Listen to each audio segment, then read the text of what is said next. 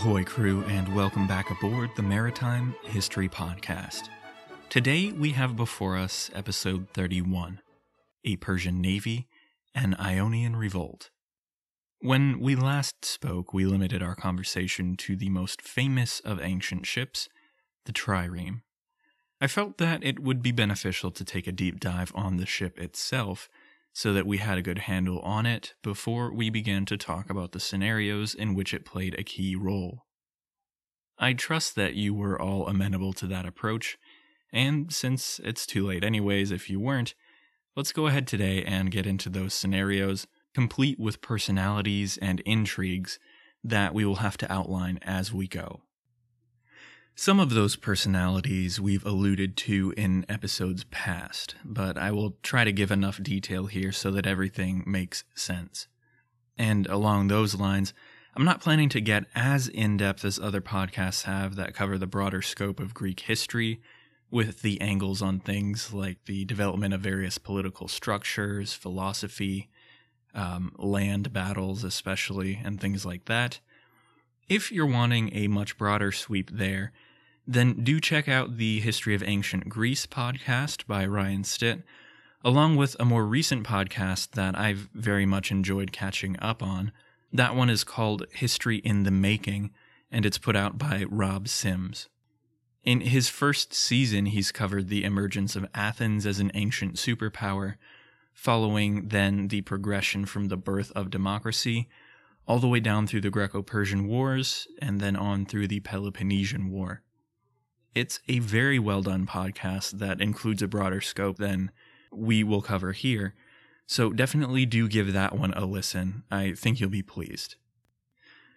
Now, you're all probably aware by this point that I attempt to keep us relatively focused on the aspects related to maritime history, although I'm sure you're also aware that I do stray from time to frequent time, and I probably shoehorn in a few more details there than is prudent, although I think they're very useful for context and for helping us understand everything that's going on in the ancient world as it relates to maritime history.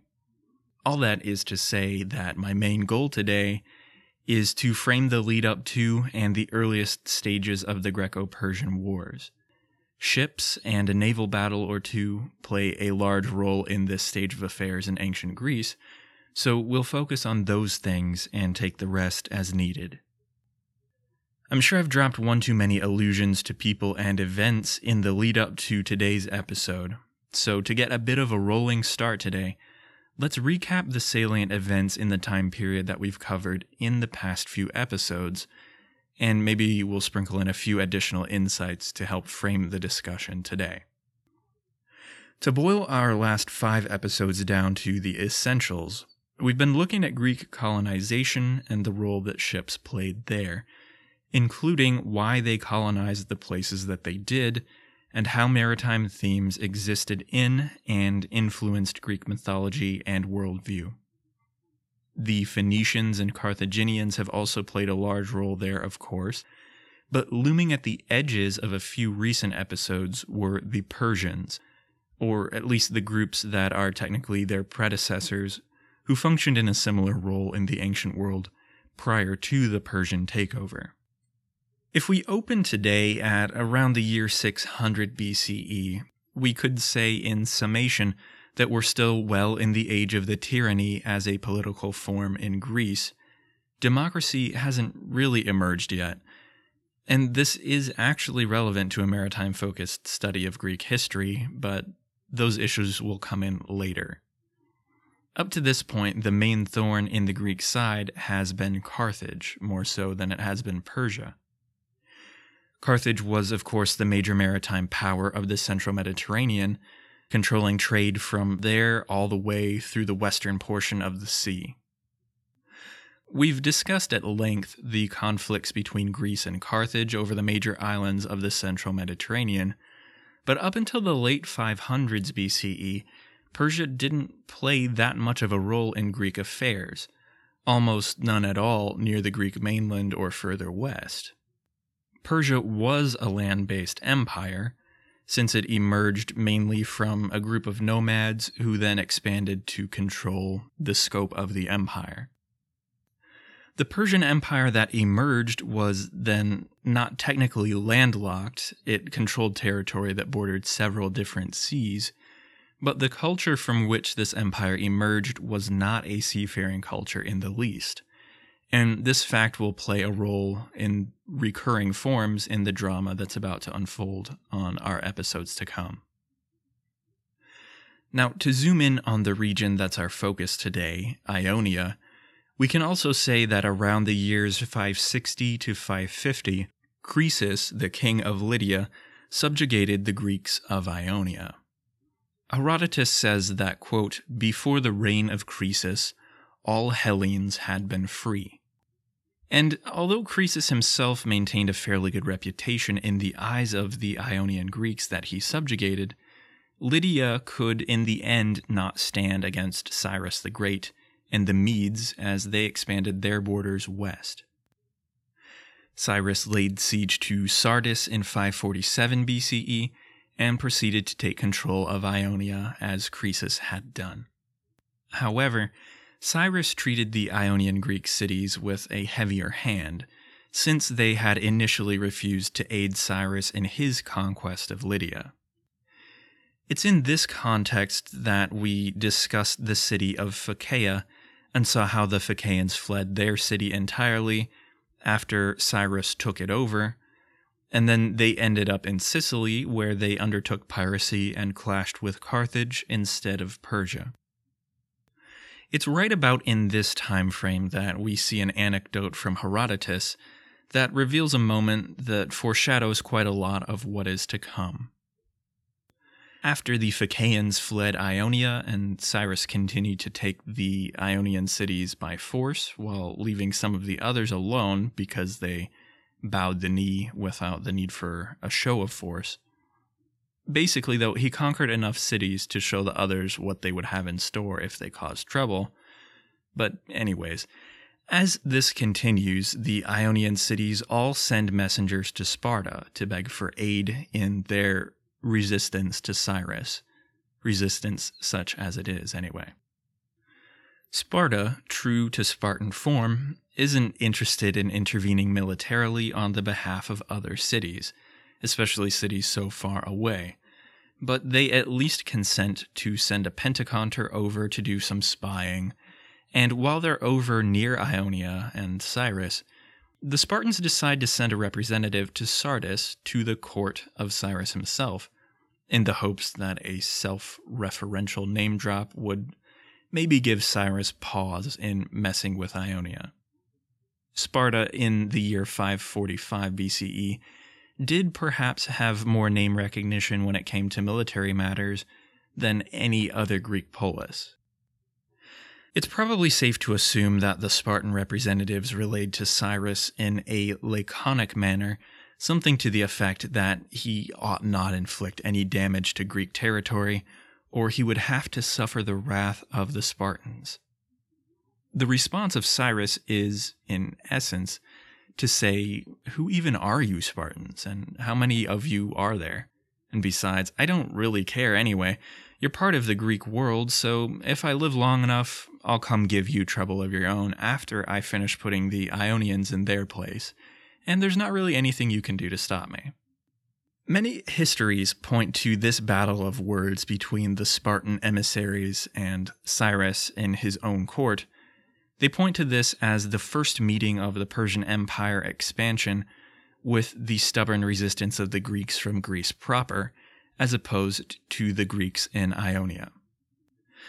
Skipping over quite a bit here for the sake of brevity, Cyrus dies in 530 BCE and is succeeded by his son Cambyses.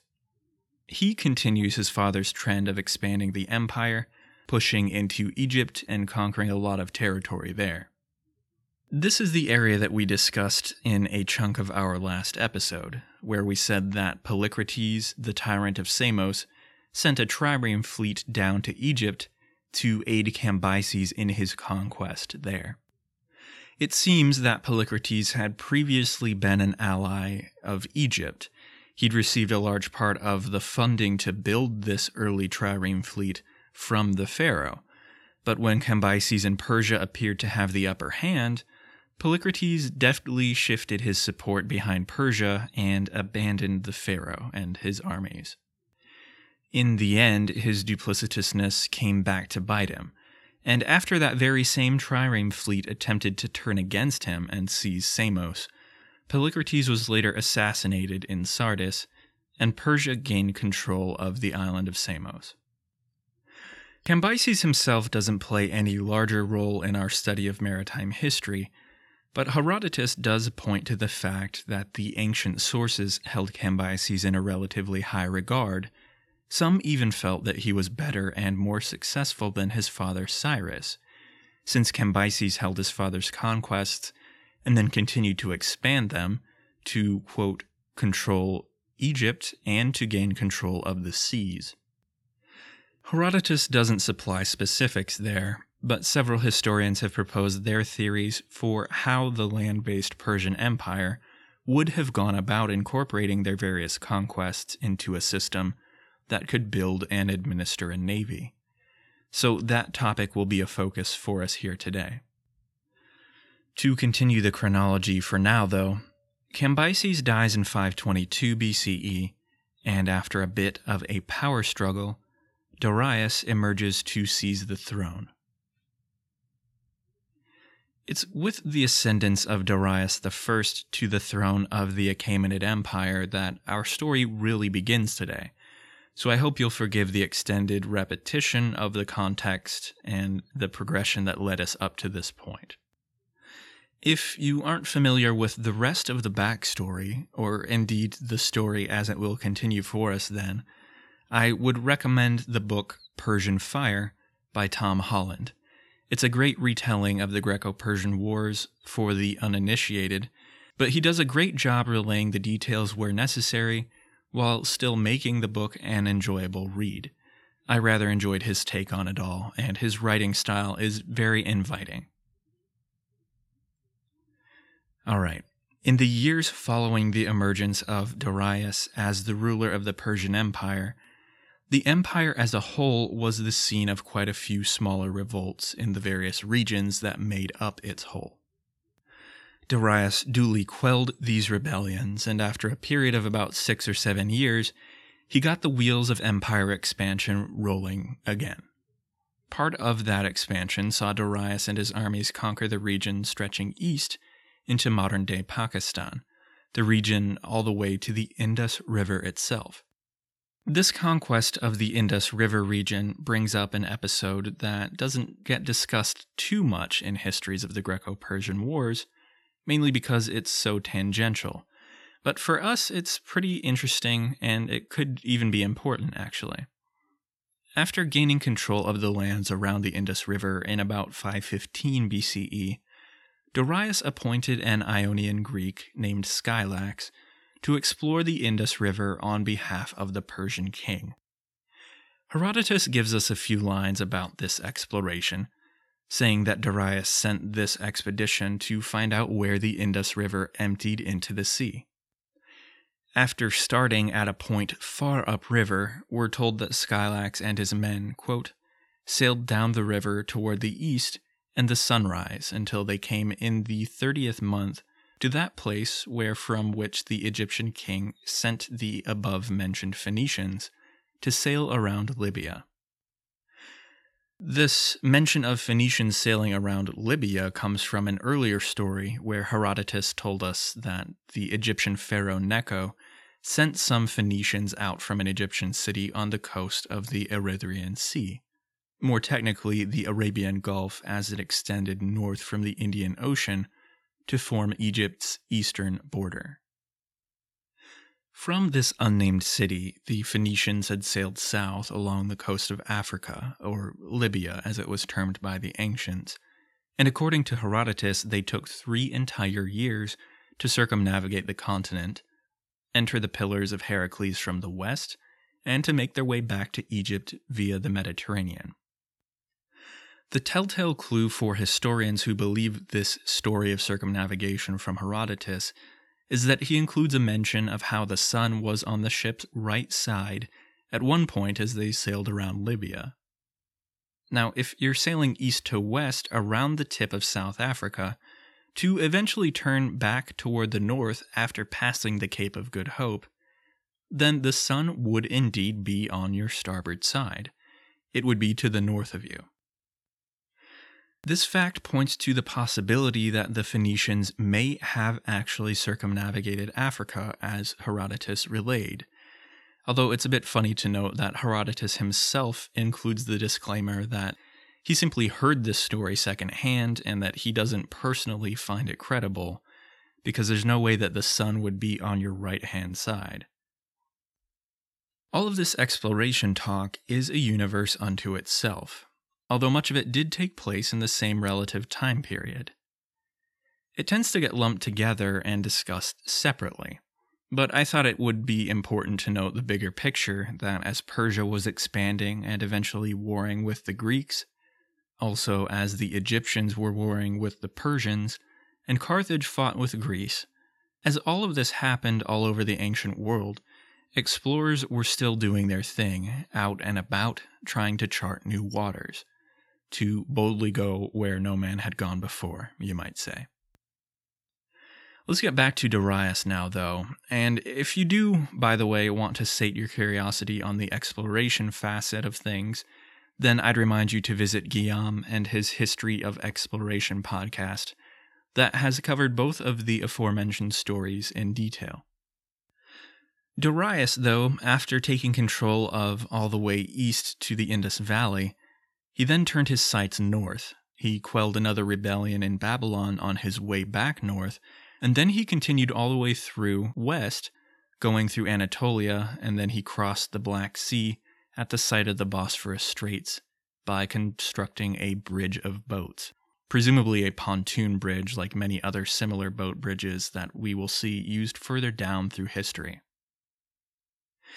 It's with the building of this bridge that the Persian king officially crosses from Asia over into Europe, and it's with this campaign against the resident tribes of the Black Sea's shores that Ionian involvement with Persia begins to really increase the friction, which of course results in a more heated relationship between Persia and the Ionian Greek cities. The Greek cities on the coast of Asia Minor never really became subject to Persian rulership, quite like many of the other cities of the Near East had seemed content to do. The Ionian cities were of course still part of the Persian Empire, and Persia flexed its muscles when it needed to. But some of the cities, and Miletus in particular, had enjoyed a special status in Persian eyes, thanks to the wealth that continuously flowed into the cities there because of trade, also because of the economic prosperity that Miletus and some of the other cities had enjoyed, thanks to, in turn, their early involvement in the innovation of minted coinage. From the Persian perspective, it wasn't wealth alone that made the coastal Ionian cities important, although that was certainly a key, but importance also was found in the ships that helped make those cities wealthy. Persia was, as we've said, a largely land-based empire, but by conquering and subjugating peoples like the Phoenicians and now the Ionian Greeks, Persia could press the ships and maritime-specific skills of those people into use on behalf of Persian interests. That's why we're now talking about Persia's expansion into Europe around the Black Sea. This is the first time where the Ionian Greeks were really pressed into contributing ship power on behalf of Persian expansion, if, that is, we exempt the case of Polycrates, since he did so of his own duplicitous volition. Herodotus tells us that the Ionians contributed men and ships on the Black Sea to Darius's campaign against the lesser tribes that inhabited the western shores of that sea. The Ionians were specifically tasked with sailing ahead of the Persian army to the Danube River, where they were to build another bridge of boats so that the army could cross north into Scythian territory. Darius had a particular interest in taking control of their territory, since the Scythians had been a historical pest, against Persian interests in the west of their empire. It's here, with this tasking of the Ionian contingents to build the boat bridge, that we can graft in a point about the way in which Persia ruled over the Ionian cities. The Ionian Greeks proved a particularly difficult region for the Persians to rule. That's what I was alluding to a moment ago by saying that they didn't quite subject themselves as fully as most of the other cities that were invaded did. In other regions, the Persian king could merely place a satrap to oversee the local elites, and then trust them to administer the cities and region on his behalf. And in most places, this structure worked well enough. Many historians point to Judea as an example where the priests functioned as an elite to oversee and administer societal rule on behalf of the king. The people then were content to go along to get along, for the most part. In Ionia, the unique structure of the Greek city-states complicated matters to the point that the Persian king sponsored a local tyrant in each Greek city-state, and these tyrants were then overseen by a Persian satrap who kept a closer eye on the region and reported back to Darius himself. The tyrants in these Ionian cities, like Miletus, they were forced to walk a tightrope between keeping the Persian satrap happy and keeping the people of the city happy. The Greek tradition of animosity toward outsiders or barbarians ran strong in the Ionian cities too, so historians tend to categorize the common man of the Greek cities there as somewhat xenophobic and quite antagonistic toward the tyrant who would dare to rule the city on behalf of a barbarian overlord. However, the cultural elite and the aristocracies in Miletus and most of the other cities of the region, they were quite smitten with the luxury and wealth in the cultures of the people even further to their east. The mainland Greeks sometimes poked fun at them for this affinity. But in the Ionian cities themselves, this served only to give the tyrants a horrible reputation in the eyes of the common man. With all of this in mind, then, we can see how when the tyrants decided to obey Darius and send fleets north to aid in the Scythian campaign, this, for the most part, served to only further annoy the common folk of the Ionian cities, and some of the seeds for revolt are already being laid here. The tyrants didn't resist Darius, though, since, understandably, he was the one who could put them out on the curb. It's also likely that the Ionian tyrants hoped to realize personal gain in the wake of the Persian conquests as well. We see an example of this in the story of Histiaeus asking Darius for part of the conquered territory after Darius conquered Thrace, in this same relative time period. Now, aside from all the self-interests that play into the situation, in 513 BCE, that's about where we are now, we finally have come to the scene where the Ionians built the boat bridge across the Danube, and the Persian armies have crossed north into Scythia to attempt a confrontation. Herodotus shares a story about how the Scythians attempted to convince the Greek tyrants to cut the bridge and to trap Darius and his armies in the northern lands as winter was impending, a blow that would surely have weakened the Persian forces. One Greek tyrant, a guy named Miltiades, he thought this was a good idea, and he attempted to convince his fellow tyrants to betray the Persians. Despite the momentary glimmer of a Greek resistance here, the tyrants, all the other ones, they can't bring themselves to betray the king by whose mercy they rule. That's what the tyrant of Miletus says anyhow, and his opinion wins the day. Thus, the Persian campaign against the Scythians passes without any real incident other than this faint glimmer of a potential Ionian revolution. However, it's through this story that we get a glimpse of the tyrant of Miletus. In 513, his name was Histiaeus. We mentioned him a second ago. And there we alluded to the fact that he asked Darius for control of part of the territory that Persia had conquered.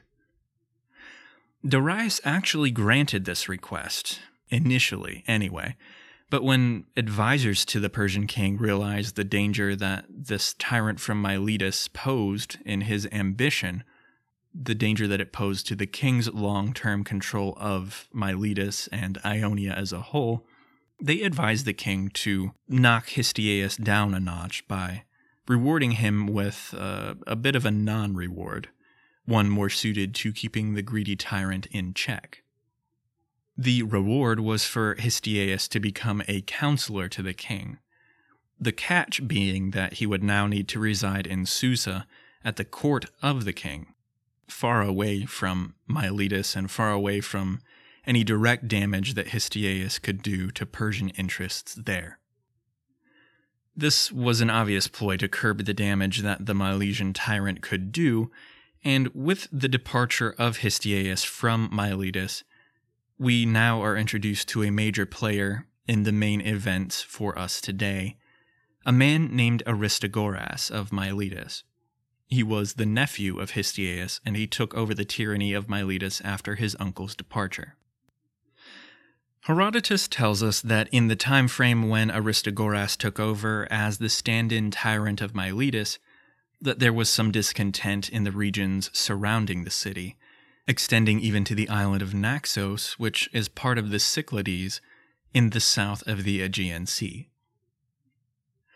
When Aristagoras took the reins of tyranny in Miletus, he probably realized in short measure that he had stepped into a hornet's nest on the brink of explosion. Miletus and the other Ionian cities, as we've seen, were the sites of more strained class strife than other cities in the Persian shadow. So that was one problem to begin with. Like his uncle before him, Aristagoras had to balance keeping the lower classes placated with also keeping the Persian satrap and king happy that he was the tyrant as opposed to someone else. On top of all that, it's right around this time, between 510 and 500 BCE, that democratic revolution visited Athens, where the first true democratic reforms of Cleisthenes were instituted and changed the government of Athens dramatically. Historian Tom Holland frames the importance of this event to Ionia in this way. He writes, quote, "The revolution in Athens, a city which claimed in the mists of the fabulous past to have sent the first colonists to Ionia, had been followed as enthusiastically in Miletus as in the islands of the Aegean.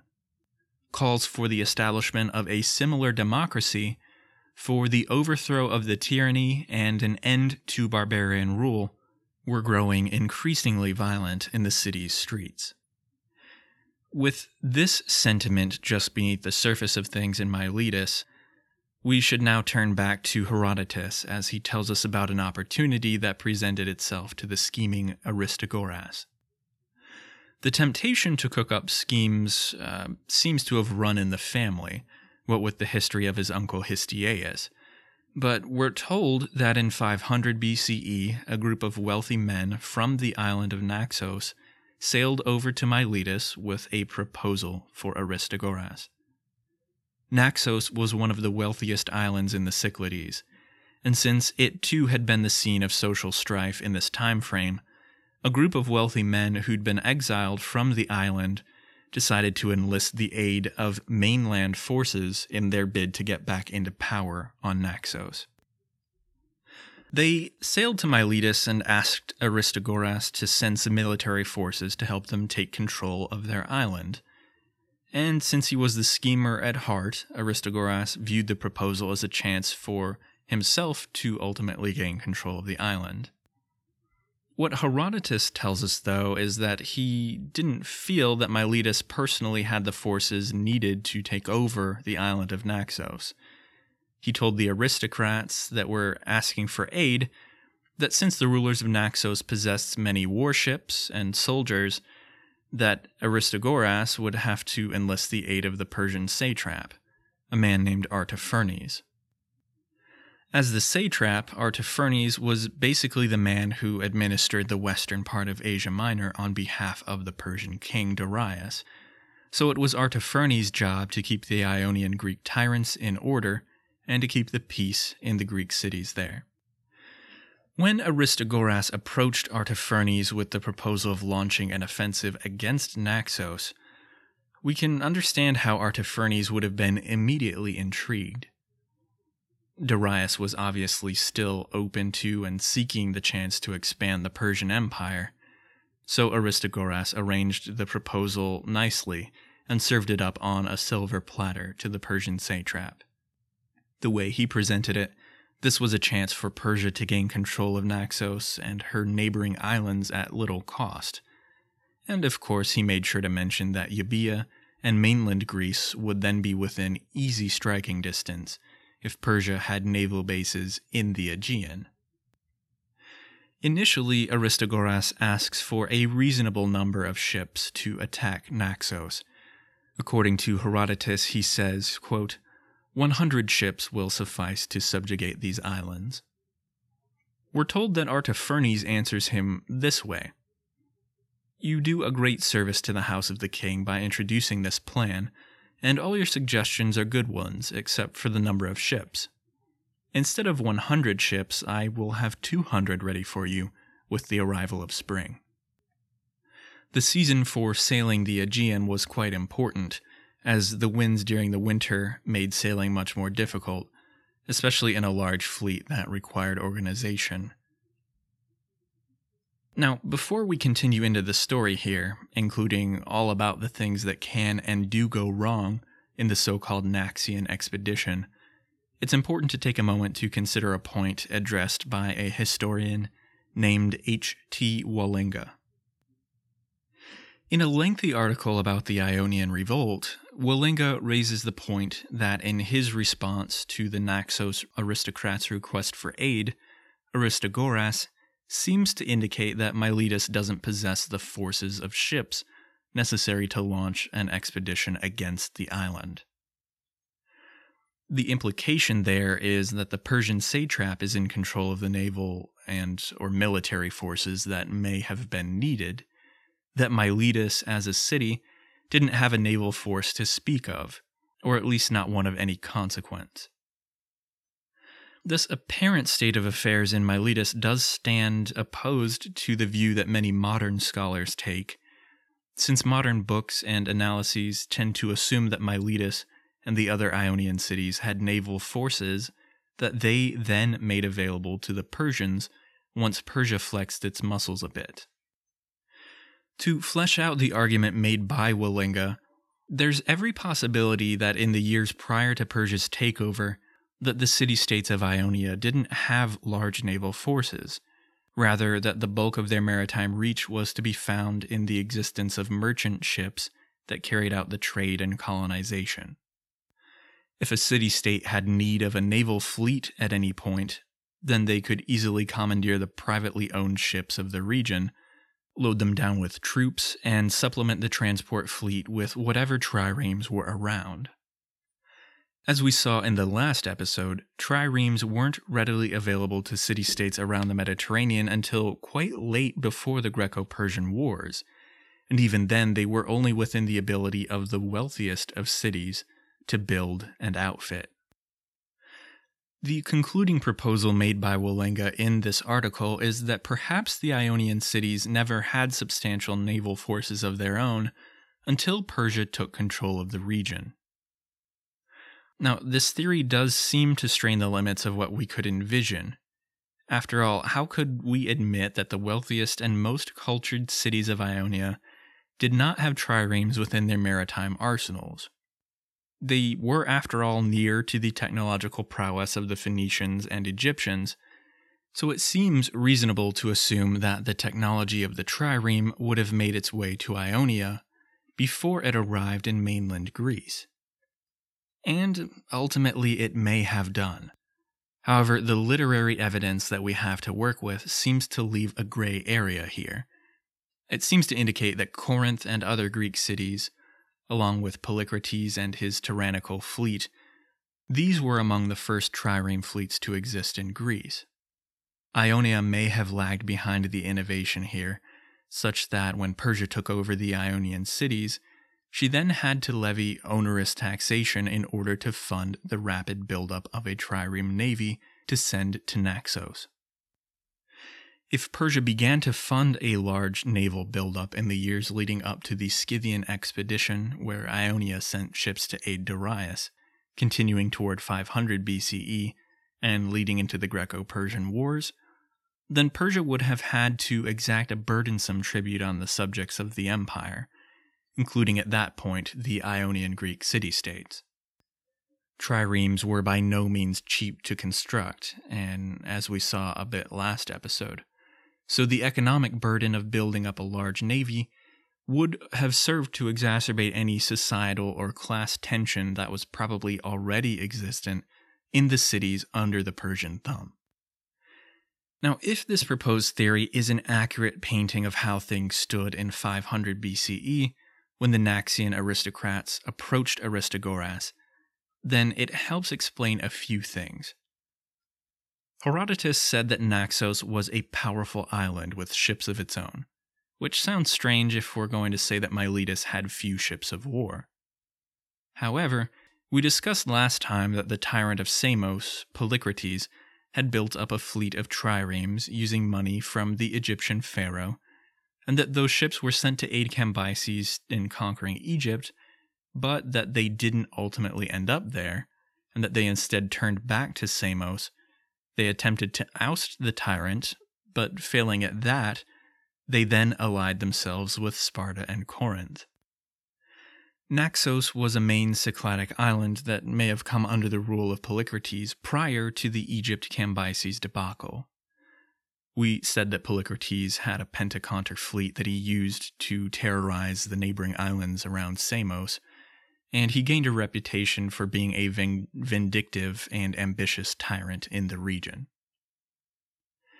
At the risk of overcomplicating matters here, which I'm a bit fearful that I've already gone and done, the theory proposed by Wallinga is that Naxos had an unusually strong navy thanks to their previous association with Polycrates, and that the trireme fleet that may have still been around following the events of the previous few decades had made its way to Naxos.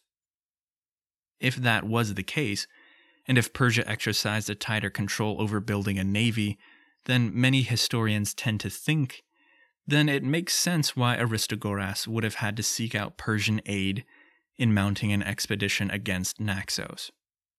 And if Naxos did indeed have an unusually powerful naval force stationed in the center of the Aegean, then it makes complete sense why Aristagoras and Persia would have used the pretext of aiding these aristocrats to, in actuality, build up a navy of 200-plus warships and send them to eliminate the main navy in the Aegean that could be a buffer between Persia and Greece.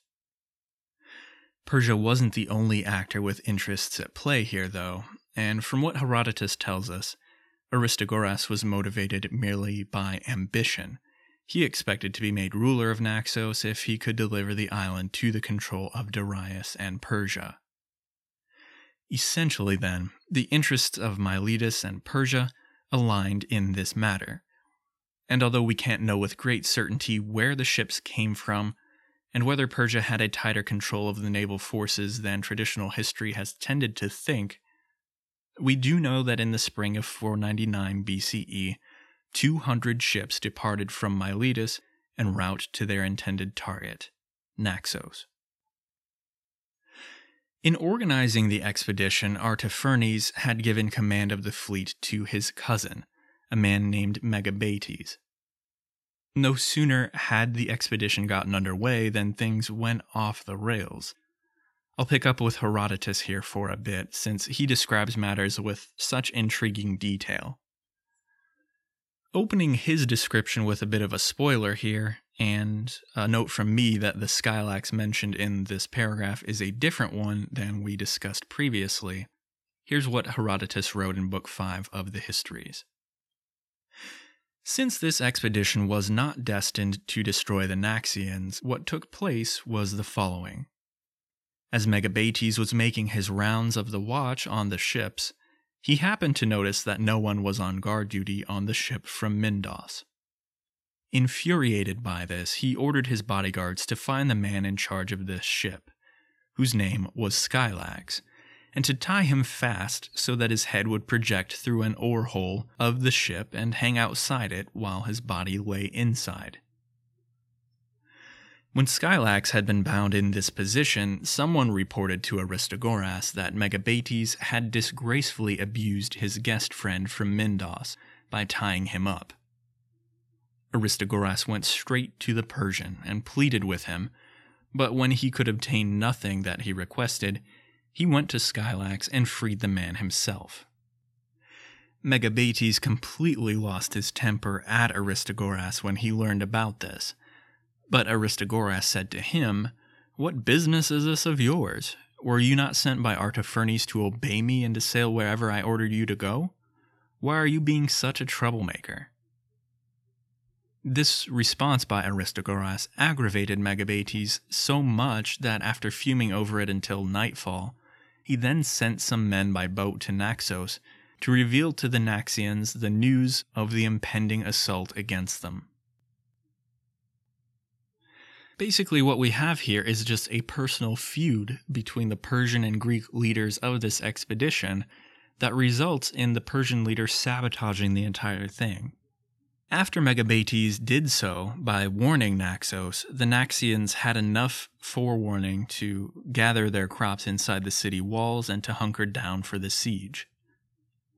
Now, I should note here that some historians feel that Herodotus is not in possession of the entire reason why the Naxos expedition failed, and that he's personalizing the reasons for why that happened a bit much. A lot of historians tend to think that there's no way the Persian leader would have sabotaged the entire expedition over such a petty feud. But that's the story as Herodotus gives it to us. After the Naxians were warned, they had time to hunker down, and Aristagoras and Megabates didn't come prepared to wait out a long siege. Since Naxos also happened to be an island, the Persian Ionian fleet could only last 4 months before they eventually ran out of supplies and money. Aristagoras then had failed, and he'd broken his promise to Artaphernes that Persia would be able to gain control of the Aegean. He'd also undermined his own position as the stand-in tyrant of Miletus. But before we get to the aftermath of the failed Naxos expedition, let's rewind just a second and consider the interesting punishment that was levied to Skylax in the passage above. To my mind, this punishment sounds almost like the punishment of locking someone in the stocks, minus the public humiliation in the town square. In the town square, I guess the criminal had to worry about getting pelted with rotten food, or I'm sure much worse, thrown by the townspeople. But at least he didn't have to worry about being constantly battered by waves hitting the side of the ship. In their book about the trireme, Morrison and Coates point out that Skylax was probably punished by having his head stuck out of the Thalamian oarport, the lowermost oarport of a Corinthian-style trireme. This one was a little bigger than the two above it, and this was the one that had a leather cover on it when the ships were at sea, to help keep water out of the hull. So, if Skylax were punished while the ship was sailing, then he may well have gotten a face full of water. Quite humiliating indeed. It is, though, possible that this all happened after the ships had beached for the night.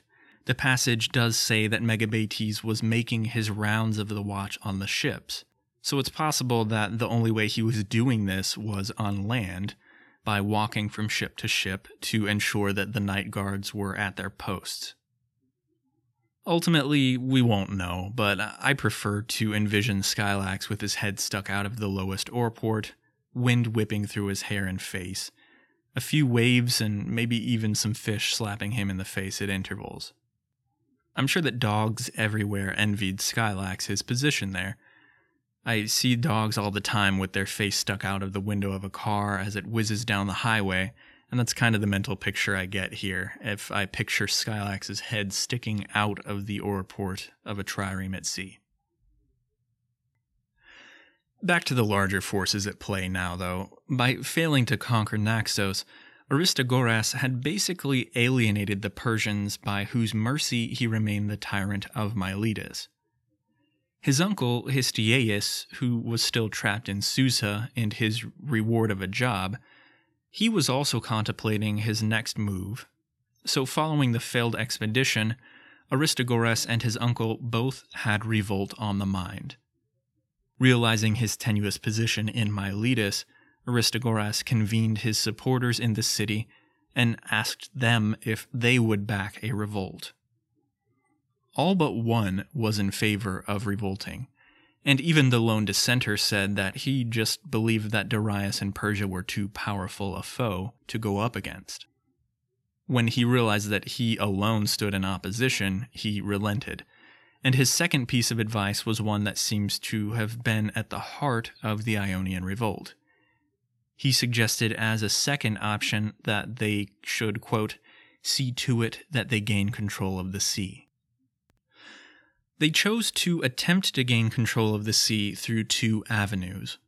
The first avenue possibly opened up to them only because Persia had built up its navy so drastically, electing to send 200 ships to Naxos rather than the 100 that were initially requested by Aristagoras. When the siege of Naxos failed, Aristagoras made a beeline back for Miletus, aware that he was now a marked man. The trireme fleet, though, retired to the Ionian city of Myus to lick its wounds.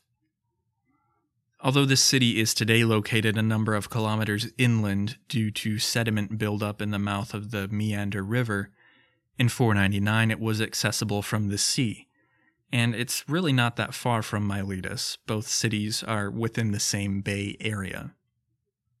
Anyhow, with the trireme fleet not far from Miletus, and with Aristagoras holed up there trying to organize revolt, you can easily see the hazy outline of the plan as it formed in his mind.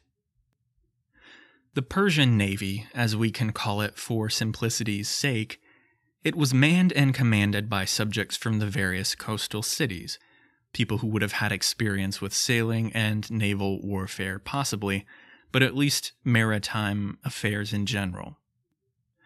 The bulk of the ships then were manned by Phoenicians and by Ionians.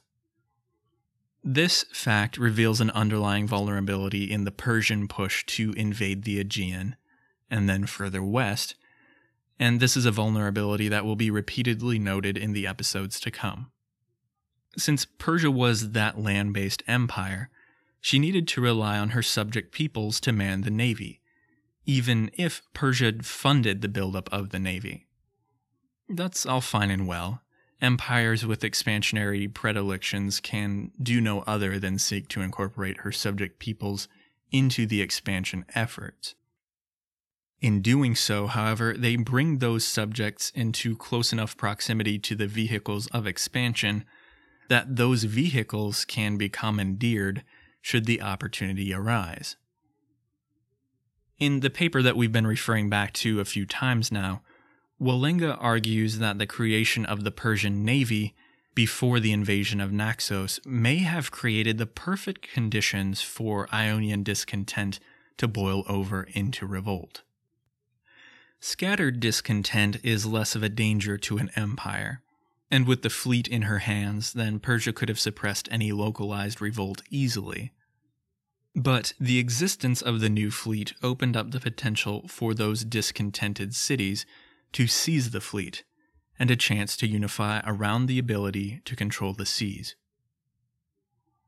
That's precisely the notion that planted itself in the mind of Aristagoras when he tasked a co-conspirator with sailing north to Myus to attempt to seize the portion of the fleet commanded by the Ionian generals. Unfortunately, Herodotus is our only source of this episode. He doesn't really give much detail at all. He says merely that a man named Iatragoras was sent there to, quote, arrest the generals who were in command of the ships. He calls these generals tyrants in a later line, and he says only that Iatragoras seized the generals and their ships through his cunning guile. So although I'm sure that an amazing story lies beneath the surface there, some type of subterfuge allowing the Ionians to seize a sizable portion of the Persian fleet, we're unfortunately not privy to the details.